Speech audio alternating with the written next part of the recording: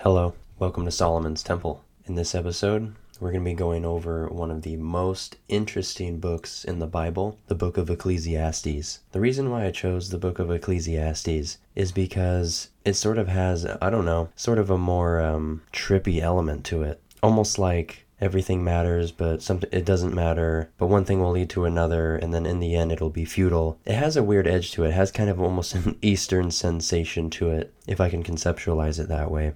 It starts out, vanity of vanities, all is vanity. What advantage does man have in all his work, which he does under the sun? A generation goes and a generation comes, but the earth remains forever. Also the sun rises and the sun sets, and hastens to its place, it rises there again, blowing toward the south, then turning toward the north. The wind continues swirling along, and on its circular courses the wind returns. All the rivers flow into the sea, yet the sea is not full. To the place where the rivers flow, there they flow again. All things are wearisome. Man is not able to tell it.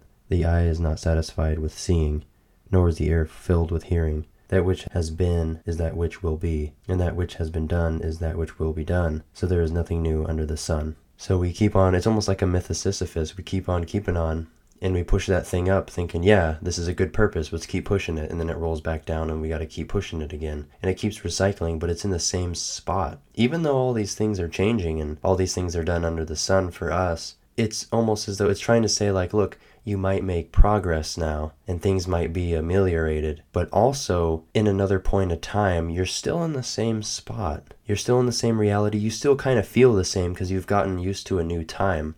For instance, we used to be very excited about the telephone, and now you can't get people to really appreciate a smartphone that processes 12 million bits of light information over the course of 2 seconds and sends it down to another part of the state where your friend is. It's all taken for granted, and you can't load an internet page full of information that someone put up, from New Delhi or from England or wherever they put it up, and people are like wanting to rush it along or get upset that they can't load a page. Like, just let that information used to take 2 months to travel.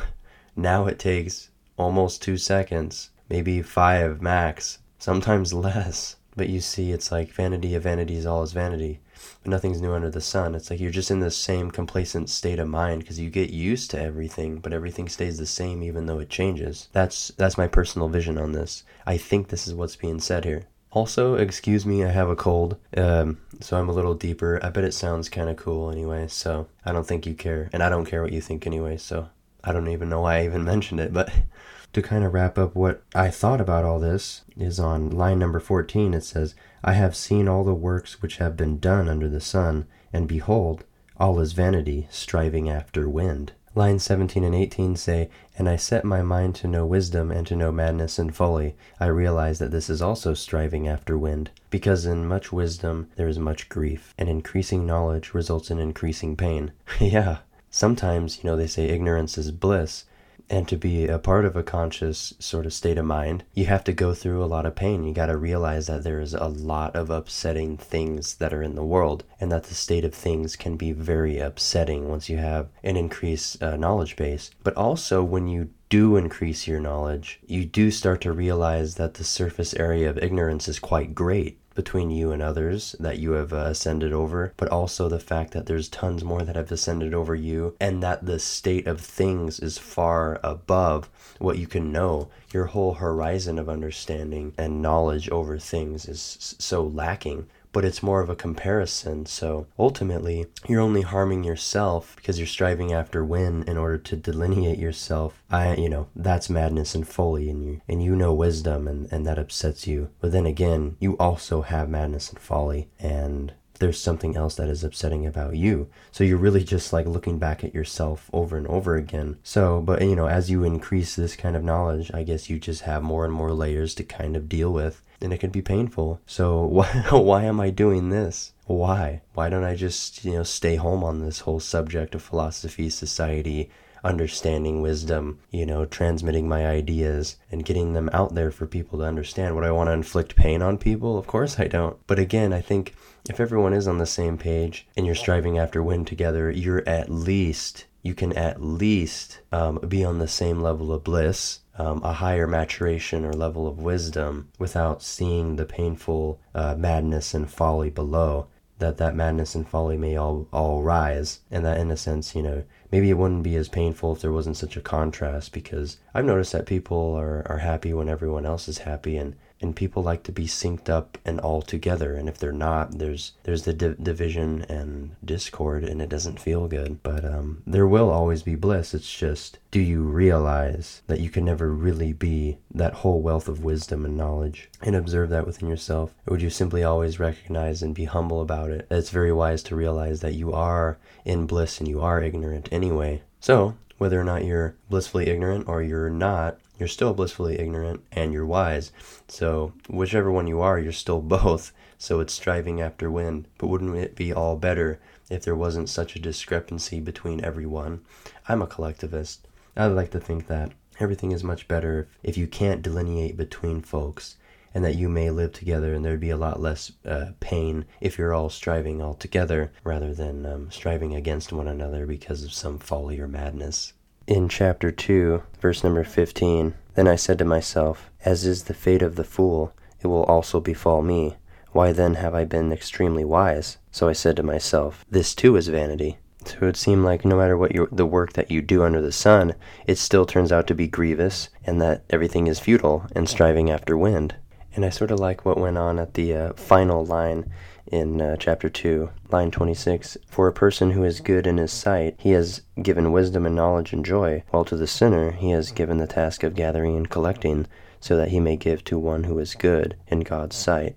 This too is vanity and striving after wind." So then in essence, the people that really need to receive this, they collect what is good from the good and give back to the good. And then it would be that the good gave so that they can get good back. That doesn't seem like the way it's supposed to be, that you would hand this stuff out and so that you may expect to receive it. It makes me think if these things are quite different at all, or if anyone's really quite different, or whether it would matter if the sinner is giving back to the one that spreads joy and good knowledge. Well, there's a time and season for everything. I think that's really great. I don't know if you've heard that song, "To Everything There Is a Season," that hippie song from the 60s. Yeah, it's truly great. There isn't a appointed time for everything. And with this, everyone undergoes it. Everyone's the same. No matter where you are in this, you're still doing the same things. You still are like the same character. The same things are demanded of you. You're of the same cloth. And it's a matter of time and maybe point of reference, maybe a perception, maybe a vision. Maybe there's something dualistic to that, but there's a time to give birth and a time to die, a time to plant and a time to root what is planted, a time to kill and a time to heal, a time to tear down and a time to build up, so on and so forth. What profit is there to the worker from that in which he toils? And in the end, it's just do what is good for oneself in your lifetime. I don't know if you've seen A Serious Man, this movie about this math teacher who is trying to teach the math equation Schrodinger's cat. And I don't know if you're familiar with the equation, but essentially the concept is kind of like you have these two indeterminate doors, and when you open one, it would poison the cat and it would die. Or you would open another one and the cat would live. So it's sort of this indeterminability, but it's not until you look that you will find out. And it's almost like it's kind of like there's this predetermination and there's this stuff that happens to you, and no matter what you choose, even if you haven't done anything or you're choosing right, these things still happen, and we take ourselves very seriously on all these points. And throughout the movie, this guy just wants to know what the hell, I can't take this seriously, and he wants to be a serious man because he's just like, this is obviously ridiculous, and a math teacher teaching that is looking for these answers. His son was listening, which is awesome, the Surrealistic Pillow Jefferson Airplane soundtrack. Solomon Schlutz. Yeah, Solomon Schlutz. It's a good Jewish name. He takes the Walkman is taken from the son of this math teacher who was listening to Jefferson Airplane during class or something. And he sees Solomon Schlutz, the head of the school or institution or whatever. And Solomon Schlutz says, "When the truth is found to be lies, and all the joy within you dies." The words of the airplane. Be a good boy, is what he says. Just be a good boy. That's all you can do. Just try to be good. Just try. Just do what you can. And it should be noted in here too that there's a proclamation of we all go to the same place, as in we all came from dust and will return to dust. We're all a part of these cycles. We're all a part of all these cycles. And the breath of man is just like the breath of an animal. The conclusion of chapter 3 goes in line 22, and I have seen that nothing is better than that man should be happy in his activities, for that is his lot. For who will bring him to see what will occur after him? So I suppose if you're always living towards tomorrow or giving it away in a sense of not bringing it really back to you and being truly nurtured and happy, why? Really? It's really about you being happy in your toiling and just fancy yourself happy, even though you can't fathom why you should be. I guess just being happy with being alive and sort of being here is really what all you really can do and have control over is really just being happy with where you are and happy that you're alive, and that's that. A really interesting couplet kind of appeared in chapter 4. It says, 1 hand full of rest is better than 2 fists full of labor and striving after wind. Then I looked again at vanity under the sun. There was a certain man without a dependent, having neither a son nor a brother, yet there was no end to all his labor. Indeed, his eyes were not satisfied with riches, and he never asked. And for whom am I laboring and depriving myself of pleasure? This too is vanity, and is a grievous task. And then it says, 2 are better than 1, because they have a good return for their labor. For if either of them falls, the one will lift up his companion, but woe to the one who falls when there is not another to lift him up. So then, if you have 2 hands full of labor, you lose a hand. You still have 1 hand, and you can still take care of yourself. You enjoy yourself more when you're not working all the time and being serious all the time. You're not happy, even though you are good as a whole, because if everyone is balanced out with 1 hand at rest and 1 going, you're happy. But what if you fall? You have no hands, So if you have more people with 2 hands, and if 1-handed people fall, you can give a hand. Because if you have nothing but 1 hand to give, you've fallen as well. You can't give anything. So it's better to have people around that have 2 hands, but also if you have 2 hands, you're unhappy. So this is sort of the vanity of it all, where one thing is good for one reason, another thing is good for another reason. One is better than the other for 2 different kinds of reasons. So really, if you go in one direction, you can say, yeah, this is good, but you can't because, no, it's not. You can't. So really, this is, it's this, you see what you feel that? Doesn't matter what you're doing. It's like, it's just a flux and reflux and flux and reflux. And you got to see that each of them have a detriment. Each of them have a position of advantage. All is vanity. And with vanity, we have wealth, of course. And when you increase wealth, you have an increase in that which wants to be consumed by the owner. There is a grievous evil that I have seen under the sun. Riches being hoarded by their owner is to hurt. When those riches were lost through a bad investment, and he had fathered a son, then there was nothing to support him. As he had come naked from his mother's womb, so will he return as he came. He will take nothing from the fruit of his labor that he can carry in his hand.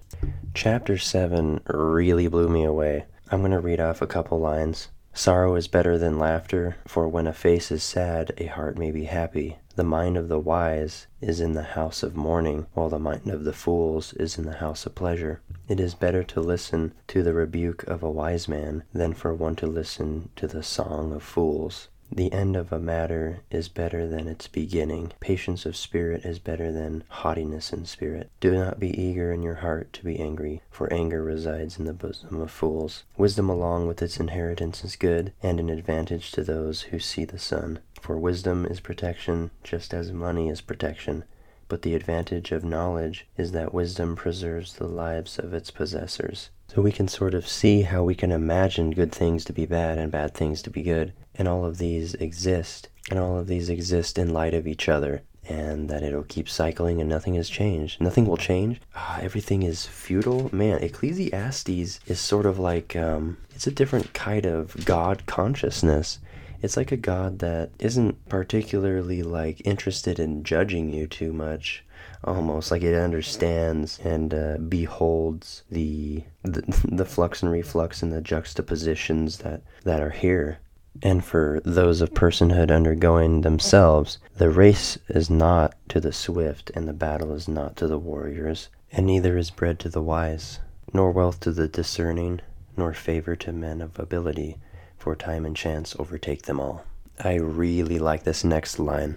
The words of the wise heard in quietness are better than the shouting of a ruler among fools. Wisdom is better than weapons of war, but one sinner destroys much good. That's awesome. So this is what it is, find these pockets of light, and I want to be a pocket of light. I want to do good. I want to do my toiling and do good. So there's that, why tune into, TV and this other crap, and, get a hold of, good speakers and people who want to pay attention to the good information, and let that be the guiding light. Let those select words be empowered and meditated upon in such way.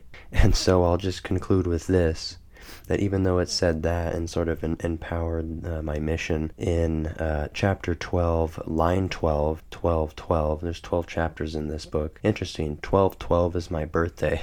Okay, chapter 12, line 12 says, "Beyond this, my son, be warned. The writing of many books is endless, and excessive devotion to books is wearying to the body." I collect books. I have so many books. I'm obsessed with books. Yeah, okay.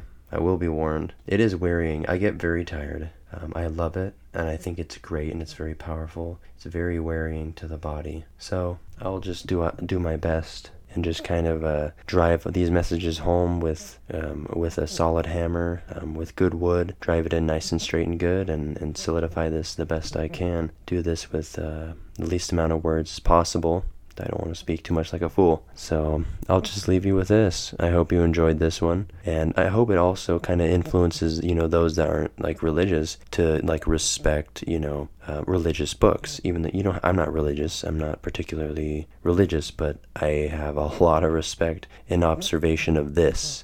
Let this be in the forefront of the doldrums of your mind, and read the book of Ecclesiastes. I intend on reading it once or twice again in the near future, just to brush back up on it, because I want to kind of solidify this nature like just into my psyche and carry it around and keep it in mind. It could prove to be quite satisfying.